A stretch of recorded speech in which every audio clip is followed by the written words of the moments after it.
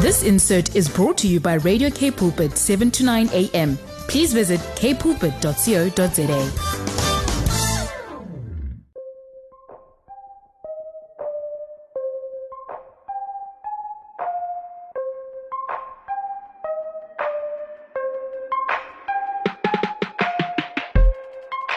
If you love the earth, you love the environment, you love the planet, and you just care about the creation, then you are going to want to be here today with me on Voice of Change.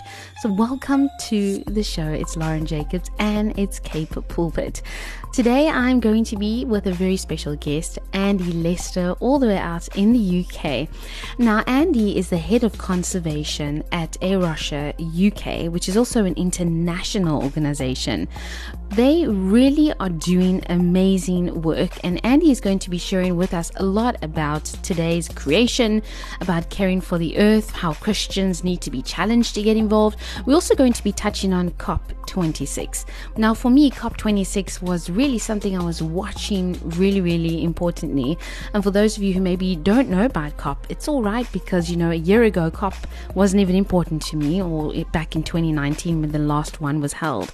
But over the last 2 years, COP has become very important, and kind of something that, you know, a lot of us have started to, you know, keep an eye on and listen to and see the outcomes. COP is really the United Nations Climate Change Conference, and it was held over 2 weeks, and it you know, it's very, how can I say, informative as to see what, you know, the brains, the political leaders, the climate activists are talking about.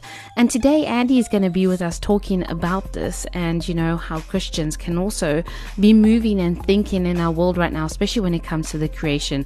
But don't go anywhere if you somebody that maybe isn't so convinced that maybe, you know, the climate crisis is real.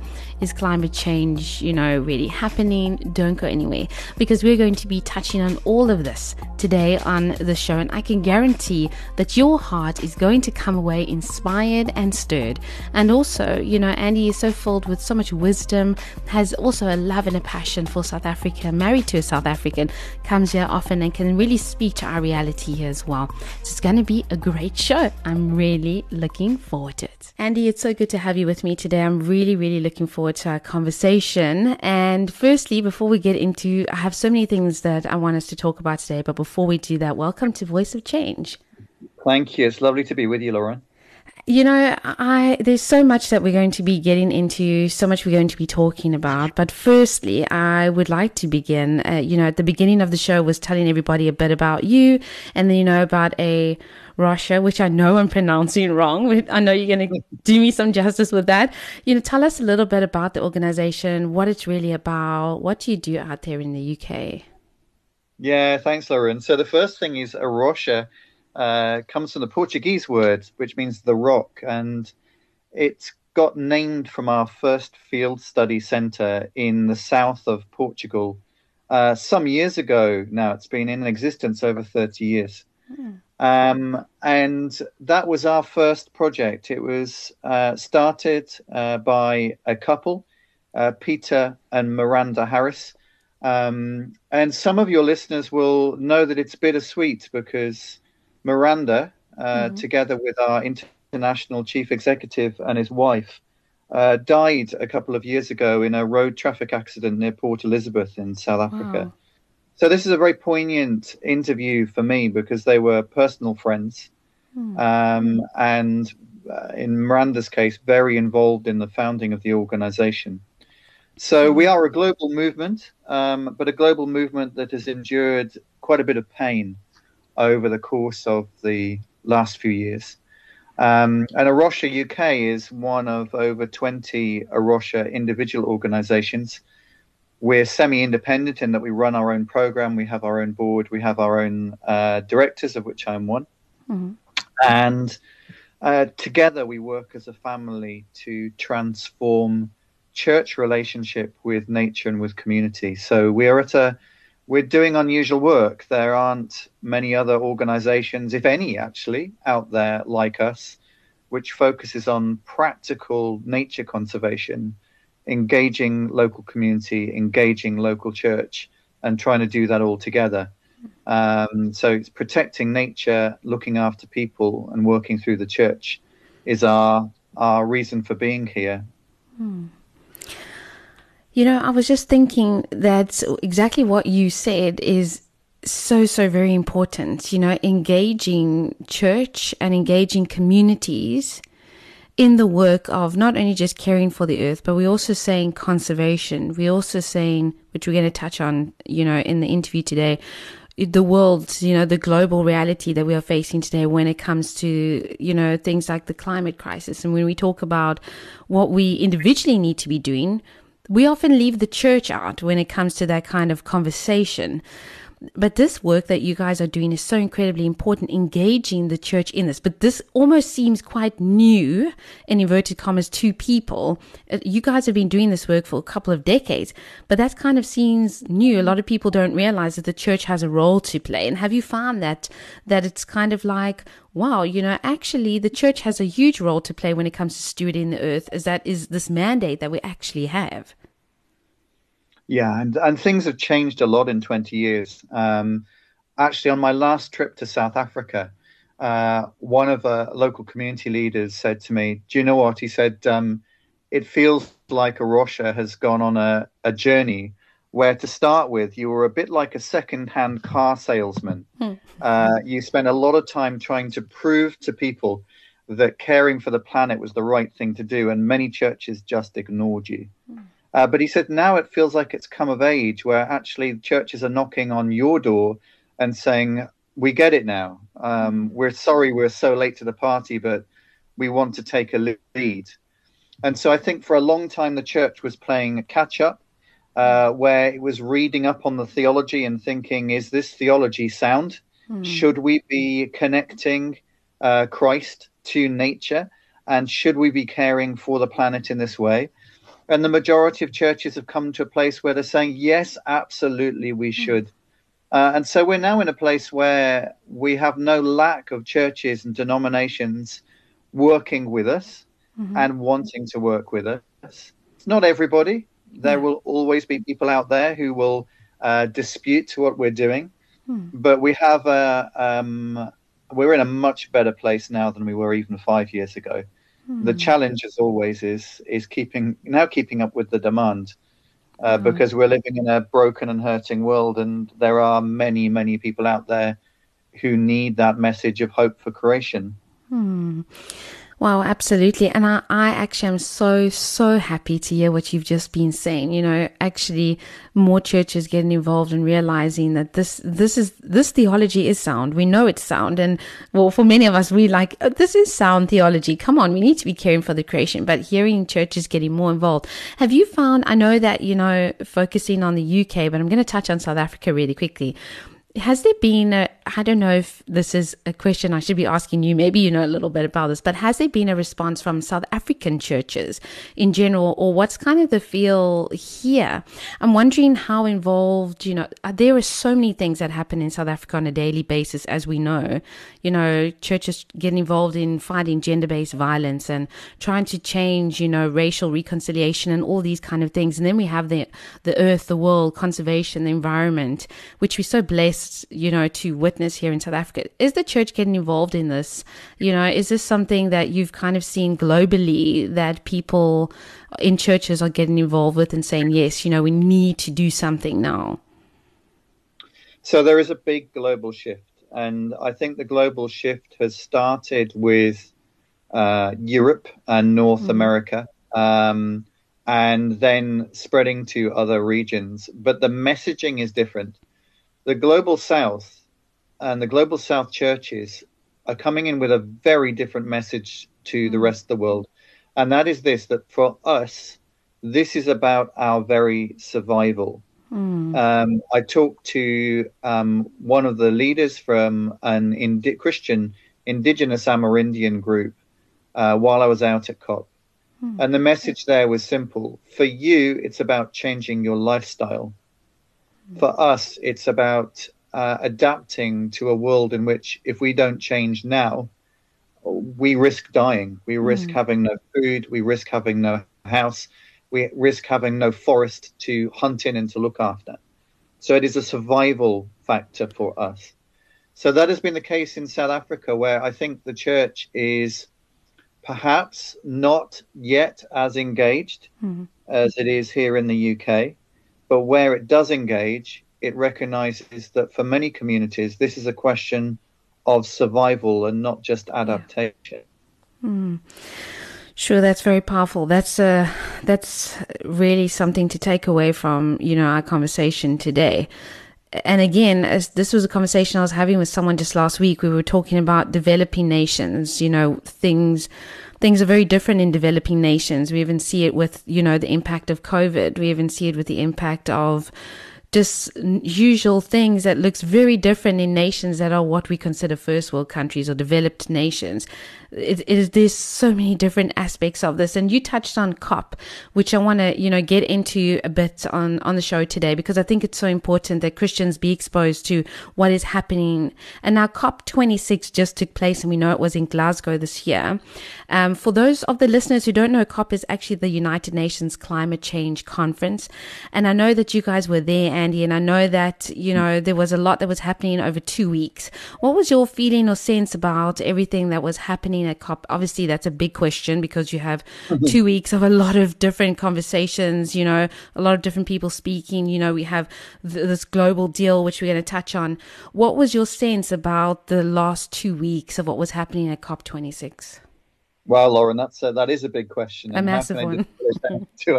into a meaningful summary. I think the most overwhelming feeling, and this is a positive one, is that it was the first time in my life I've looked around a conference hall and I've seen people literally from every country on the planet speaking their own languages. And a very large number of indigenous people groups represented there who were also present in force and lobbying for their rights and their beliefs. But also an enormous number of Christian leaders from churches across the globe. And they were working together and walking together and praying together and sharing together. And it felt a little bit like a kind of Noah's Ark of people of the global community coming on this boat and saying, we're going to have to radically change the way we work together and the way we act, the way we behave, the way we think, if we're going to avoid what could be a climate catastrophe for the planet. So I think in summary, that would be my starting point on this bit of the conversation, Lauren, that it was an overwhelming sense of people coming together.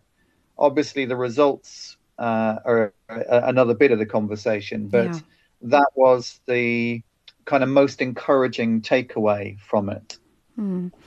That's lovely. It is lovely from my side to hear. I saw some beautiful photos of different Anglican bishops from around the world standing together and just taking photos together at COP. And one of them was a South African woman. And I couldn't, I can't remember her name off the top of my head, but it was lovely to see so many people getting together and just hearing what you're saying, of people coming together and also speaking, their own languages, and also indigenous people groups. Super, super important.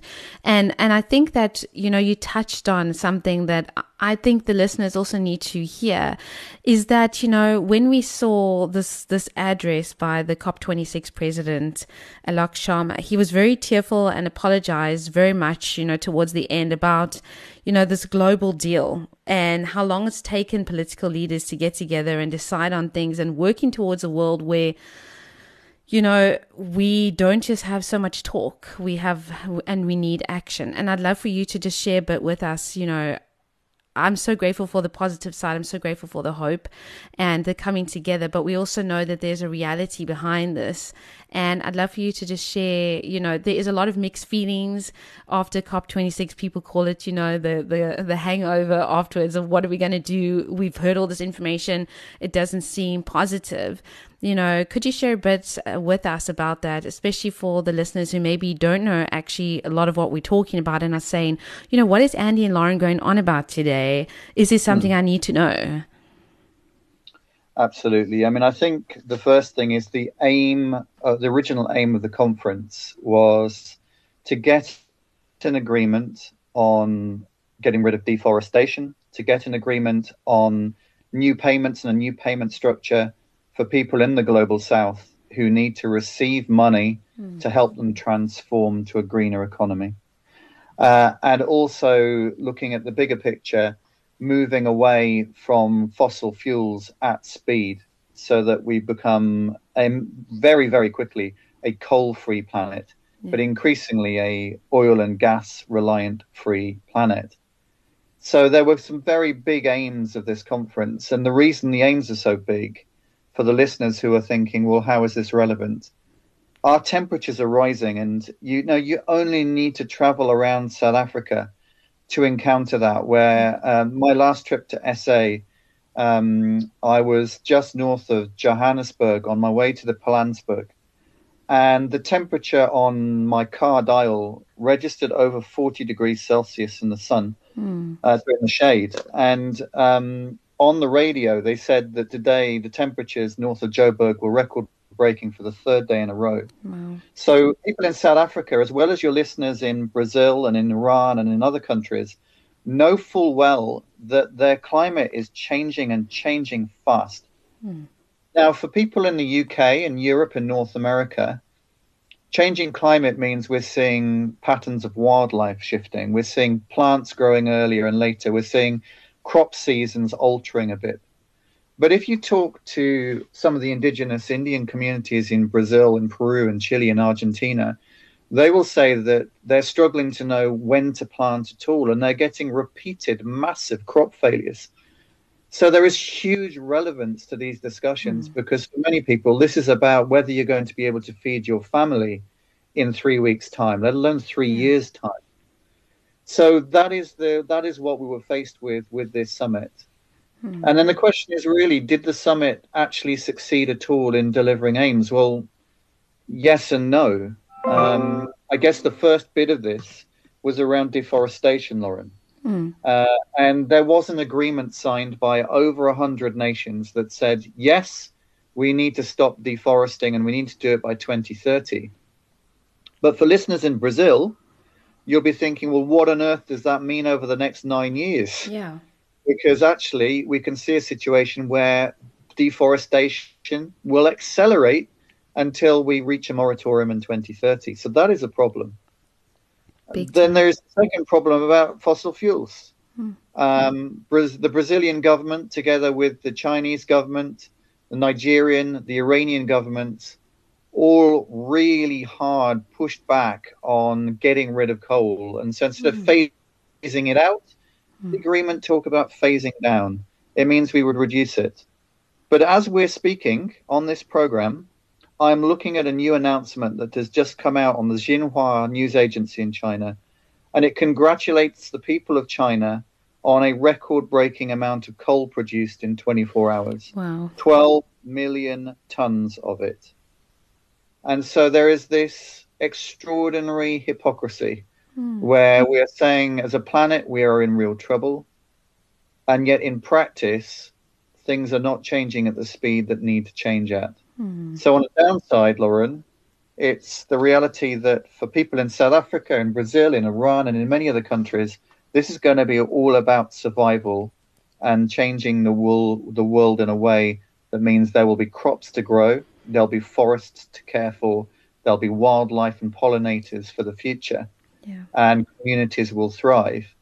But if we don't adapt at speed and acknowledge the threat, then we are in very serious trouble very quickly. So we all want to stay under 2 degrees Celsius rise in temperature. But at the moment, the global agreement, it's borderline whether we will or not. You know, Andy, I want to say thank you for highlighting these points to us, because I don't think people realize the reality and the reality that we are facing. And I know that 2 weeks ago, just from a South African perspective, 2 weeks ago, we know that Germany just said that they would give South Africa over 12 billion rand. And that is to get away from coal. South Africans are very upset about this. And there is a reason why we are upset about this. We're not upset about the coal, but we are upset about the fact that Germany is going to be giving 12 billion rand to South Africa so that we can begin to phase out the use of coal. I'm sure, as you know, we have load shedding in South Africa, and it's been a problem for a very long time.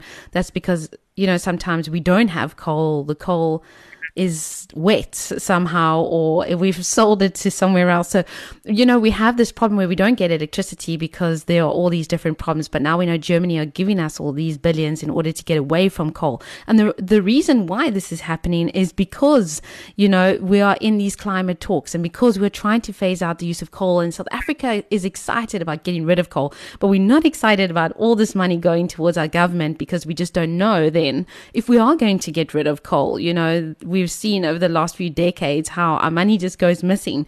So we really want to get rid of coal. And this is the reason why maybe the listeners don't know why, this money is coming to us. It is to do exactly what Andy, you are sharing with us, to phase out coal, get rid of it.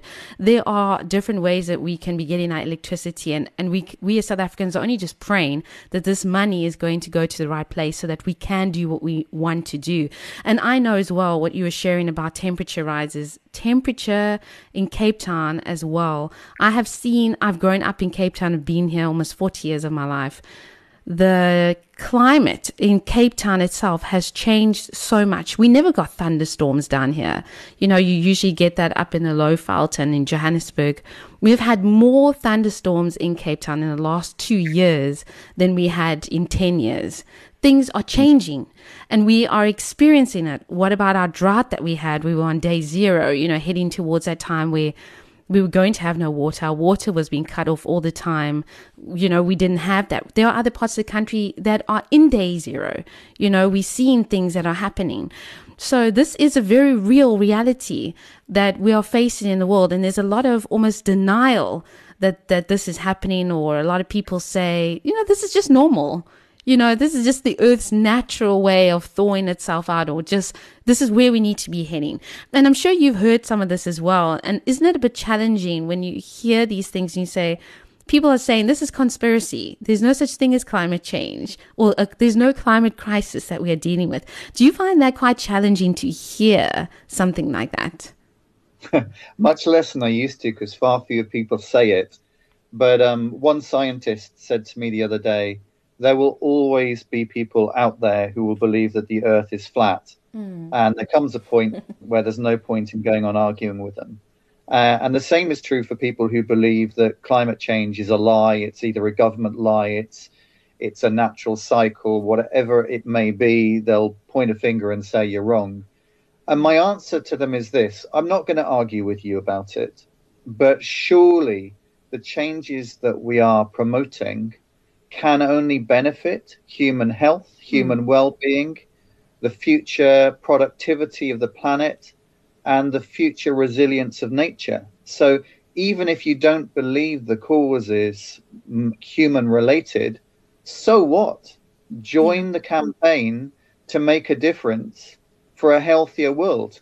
Even if your motivation is ending the impact of air pollution on asthma sufferers, it's nothing to do with nature. Or your interest is making sure that we've got pollinating insects for our fruit and vegetable in South Africa. Brilliant.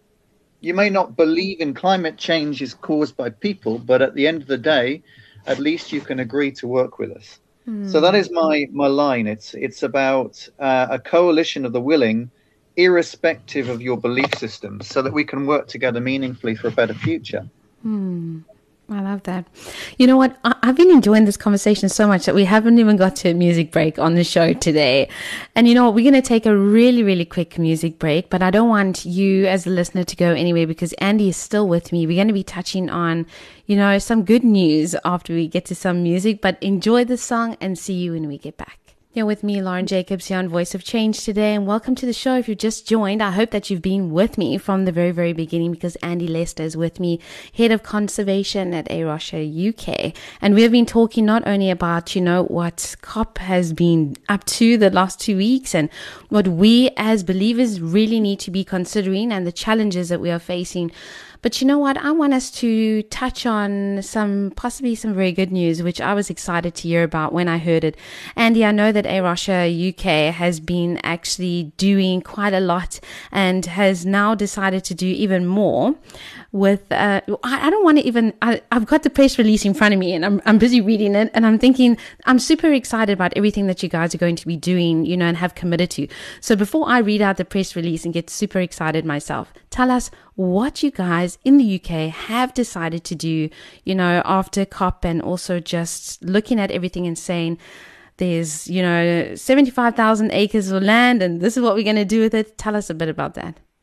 Yeah, sure. So, I mean, I think the first bit is we recognized as a Christian community and an organization representing Christians in the UK that there is a huge demand now for us to take collective action to reverse the impacts of climate change on nature.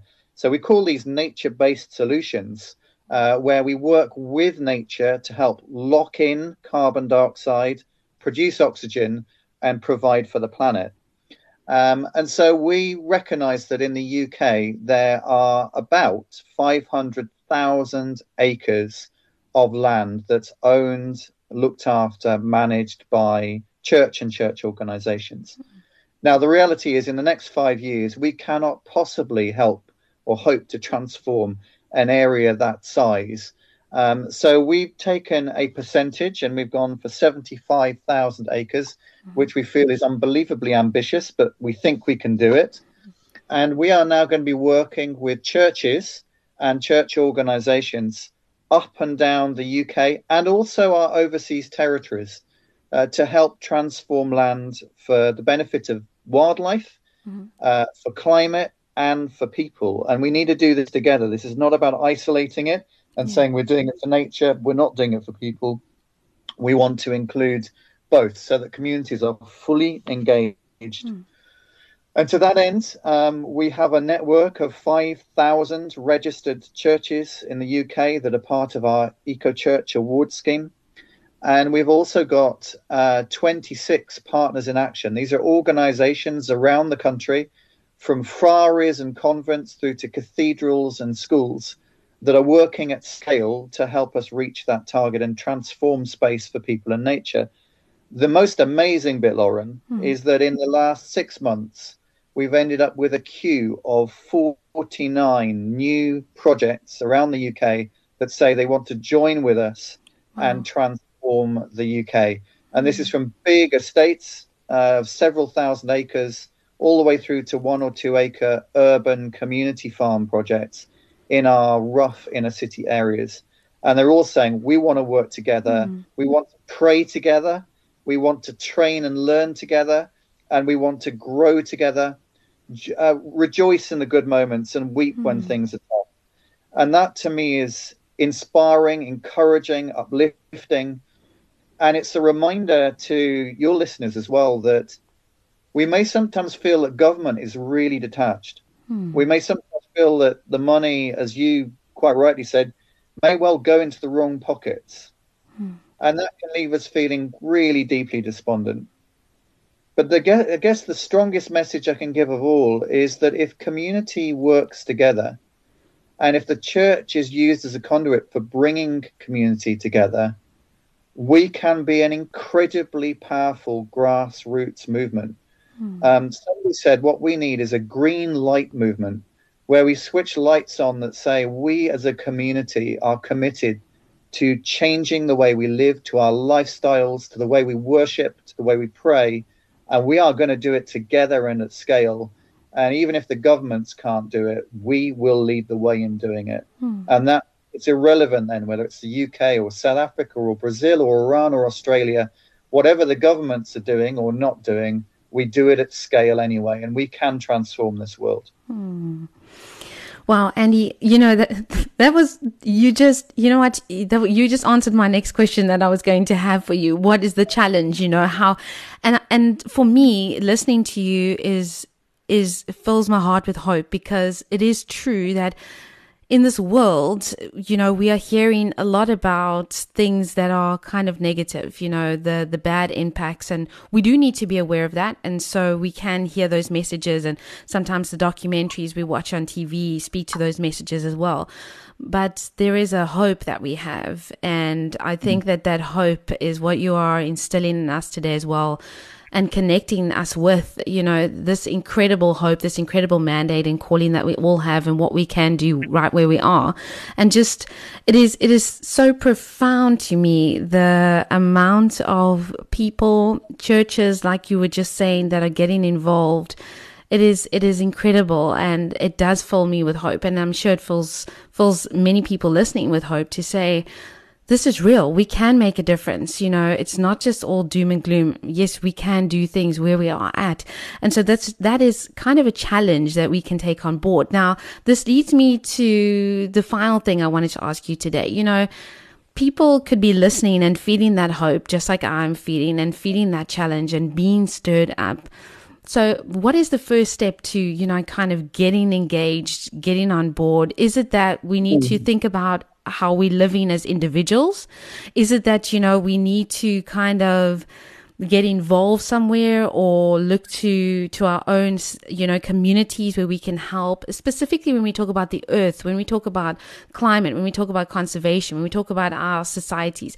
Is this just something that people can do? What is the practical steps? Is it individual? Is it in your home? Or does it need to also, be bigger than that? Wow. I was thinking about that as you were speaking, and I've written down 3 things, and they are prayer, practical action, and petition. So starting at the very top, there'll be listeners who are thinking, I don't have any land. I'm just trying to survive day to day right now. I don't know how to begin to make the lifestyle choices and decisions that I need to, and I know I need to. Where on earth do I start? And the starting point for me is down on your knees in prayer. I was visiting a township in Cape Town, on the Cape Flats, 2 years ago, and talked to some guys who lived there. And the overwhelming thing was, we need to survive. We need to survive. That is our basic need and our basic right. And so how on earth do we start to engage with caring for the planet and the threat of climate change? And I said to them, the first thing you do is to pray, because we're a God of miracles. We serve a God of miracles. We serve a God who is able to heal the lame, to cure the sick, to give sight to the blind. And therefore, if we believe that we serve a God of miracles, then however hopeless the situations seem to be, change can happen as we pray. We have a God who listens and hears, and he underpins our hope.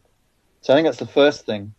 And the second, on the practical action, is there's lots of things people can do.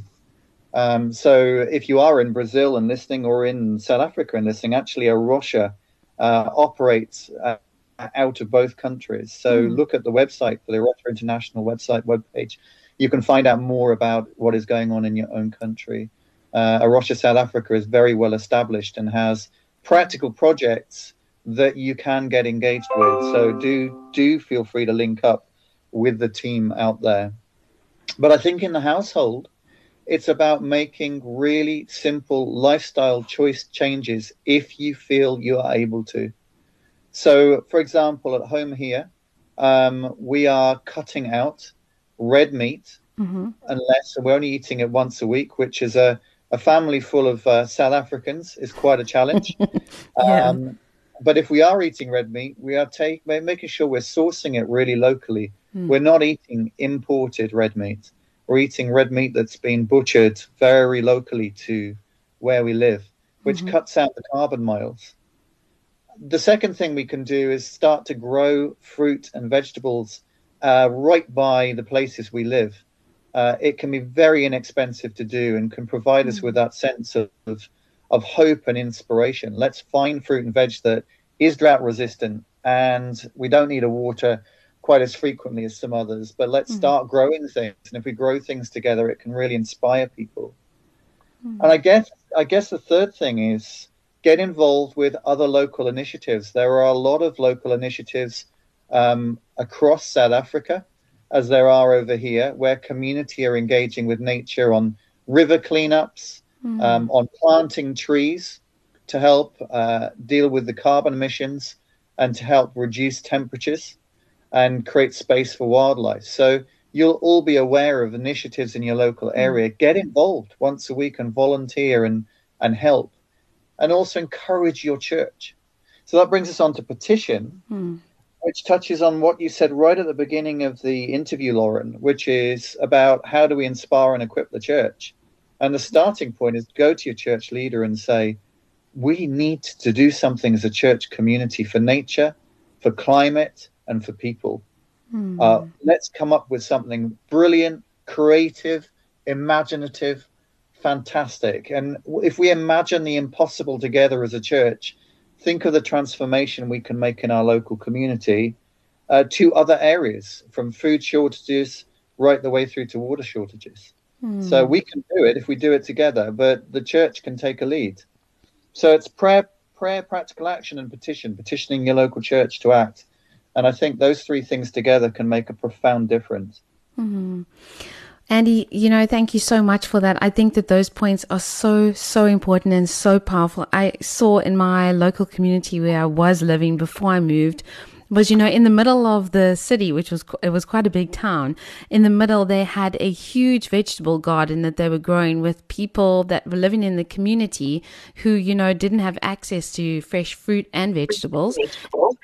And they were growing it there right in the middle of the city. And it was so, so amazing. And people from the community, also came and helped and got involved. And it was actually so beautiful because when you used to drive past there, you just saw this beautiful green, and it was like just in the middle of this really dull city, with all these dull buildings. And it's those kind of initiatives are so powerful, and they are happening in our communities and in our cities right where we live, and I think, but everything that you have shared with us today, I want to say thank you so much. Thank you so much for your wisdom, and for also sharing what is happening in the good news, and also the reality that we serve a God who hears and who sees and who knows. And petitioning our churches and prayer is also so powerful, and I think that we must never ever forget that. One of the things that I reflect on when you were sharing is something that happens in it's in the big church that's in the center of Cape Town, and once a year they have a blessing on the earth and they have a blessing on the animals. And so they ask people who have all sorts of animals, from, if you have a pet pig, which I had when I was growing up, or you have, a cat or a dog or birds or whatever they may be, you actually bring them to church. You take them to the church, and it's quite interesting and can be quite funny. And there's a blessing that's prayed, but it also shows people we're interacting in what is considered a sacred space with nature. In this beautiful building, everyone's bringing their pets and the animals along. It is absolutely beautiful, because we are sometimes so cut off from nature, or from the earth, or from animals. You go down to the grocery store, you buy some meat, you don't think about what you're buying. You're so cut off from these different realities, but yet churches are getting involved like that and saying, bring your animals, we're going to bless them all. And people do, and people love it. And it made me reflect on that, because it kind of makes you interact with animals in a different way, with the nature and the environment, the earth, in a very different way, when we are realizing they are part of our sacred space, because they absolutely are, and a reflection of God, the God that we serve. So I think that that's so powerful as well. Yeah, Lauren, I think it's a lovely point. And we do the same over here. A lot of the Anglican churches do an animal blessing. In fact, one of our local churches does a pets blessing, where people bring in their dogs and cats and parrots and gerbils and hamsters to be blessed and grateful. So cool. So which is quite a lovely touch. But I mean, I guess my final message really to your listeners is, despite what we're faced with, and what we're faced with is pretty challenging. There are many people who, listening to this, will fear the future for their children and their grandchildren. There are many people listening who are deeply concerned about government corruption and the misuse of finances. But I think, as we've been kind of staying together all the way through this program, there's real hope, that actually the church can make a profound difference, and we stand or fall together. We've got a choice of which of those two we do. And I certainly, for one, choose to stand, however hard it gets, however dark the days get. I choose to stand, and I stand with all your listeners, and know that if we stand together, we will make a profound difference to this planet and this world. Amen. Andy, I want to say thank you so much for being with me today. To end on that powerful note, I want to say thank you. And, also just pray all the best with everything that you're doing, everything that A Rocha is doing as well, internationally in the UK, in our different countries, nations, even communities. Thank you so much for everything that you're doing. I'm so looking forward to hearing more good news that's going to come out from you guys in the next couple of years, the wonderful impact that we're going to make. And thank you so much for reminding us that we need to do this together as well, and just such a blessing over you and your family as well as this amazing organization. And thank you for being here today. It's been a pleasure, Lauren, being with you, and hope we can talk again in the future. Absolutely. Thank you so much, and take care. God bless. Andy gave us a lot to think about: prayer, practical action, and petition. I think that each one of those can be unpacked and really looked at, really turned over. And no matter where you stand today on the climate crisis and in climate change, it is so, so true what we heard on the show. There is a lot that we can be doing that is going to impact the earth for generations to come. Regardless of where you stand today, we all have a role to play. And as believers, we need to realize that we were given a mandate right at the beginning of creation. That mandate was to care for the earth, steward it well, to rule over it, as it says in Genesis, which doesn't mean rule with this iron fist of not caring. It means to rule as a servant as well. It's to serve the creation and to be there for it. And that includes, the forest, the earth, everything that is around us. We have a responsibility to care, to steward this earth well. And because all of creation, as it says in our most sacred of all, the Bible itself says that all of creation, it reveals the glory of God. We can see the invisible qualities of the God that we serve revealed in that which is around us, the natural world. The closer we get to the natural world as well, the closer we sometimes feel God's presence. It's when we're out in that desert, when we're out, by that lake or that river, when we're far away from the noise of the cities and, all of that chaos that sometimes happens in this urban world that we live in. It's when we draw close to nature, when we're in the middle of that forest, when we hear the sound through the trees, that we often experience God's greatest glory. I don't know about you, but I know that to be true of my life and many, many other people that I know. So even in that, it's a little lesson for us to know that the earth really reveals God's glory and his invisible qualities. And we have this great, great responsibility to steward everything that we have been given well. So let's do a good job. And ending off the show today, I want to ask that we continue to keep our situation here in South Africa in prayer. We know that, as we spoke about on the show, we've been given resources to phase out coal. And many of us want that to happen. We know it needs to happen. But we also want those resources to be used, properly. We want to see us taking a better stance when it comes to the earth. We also know that actually South Africa is in the top 10 of being one of the highest, most polluted countries in the world. We pollute so much here. We can do better. Come on, let's do it together. So pray, get involved, and petition your churches to also do something amazing. It's been good to be here with you on Voice of Change today. I hope and believe you've enjoyed the show. And until next week, God bless. This insert was brought to you by Radio K Pulpit, 7 to 9 a.m. Please visit kpulpit.co.za.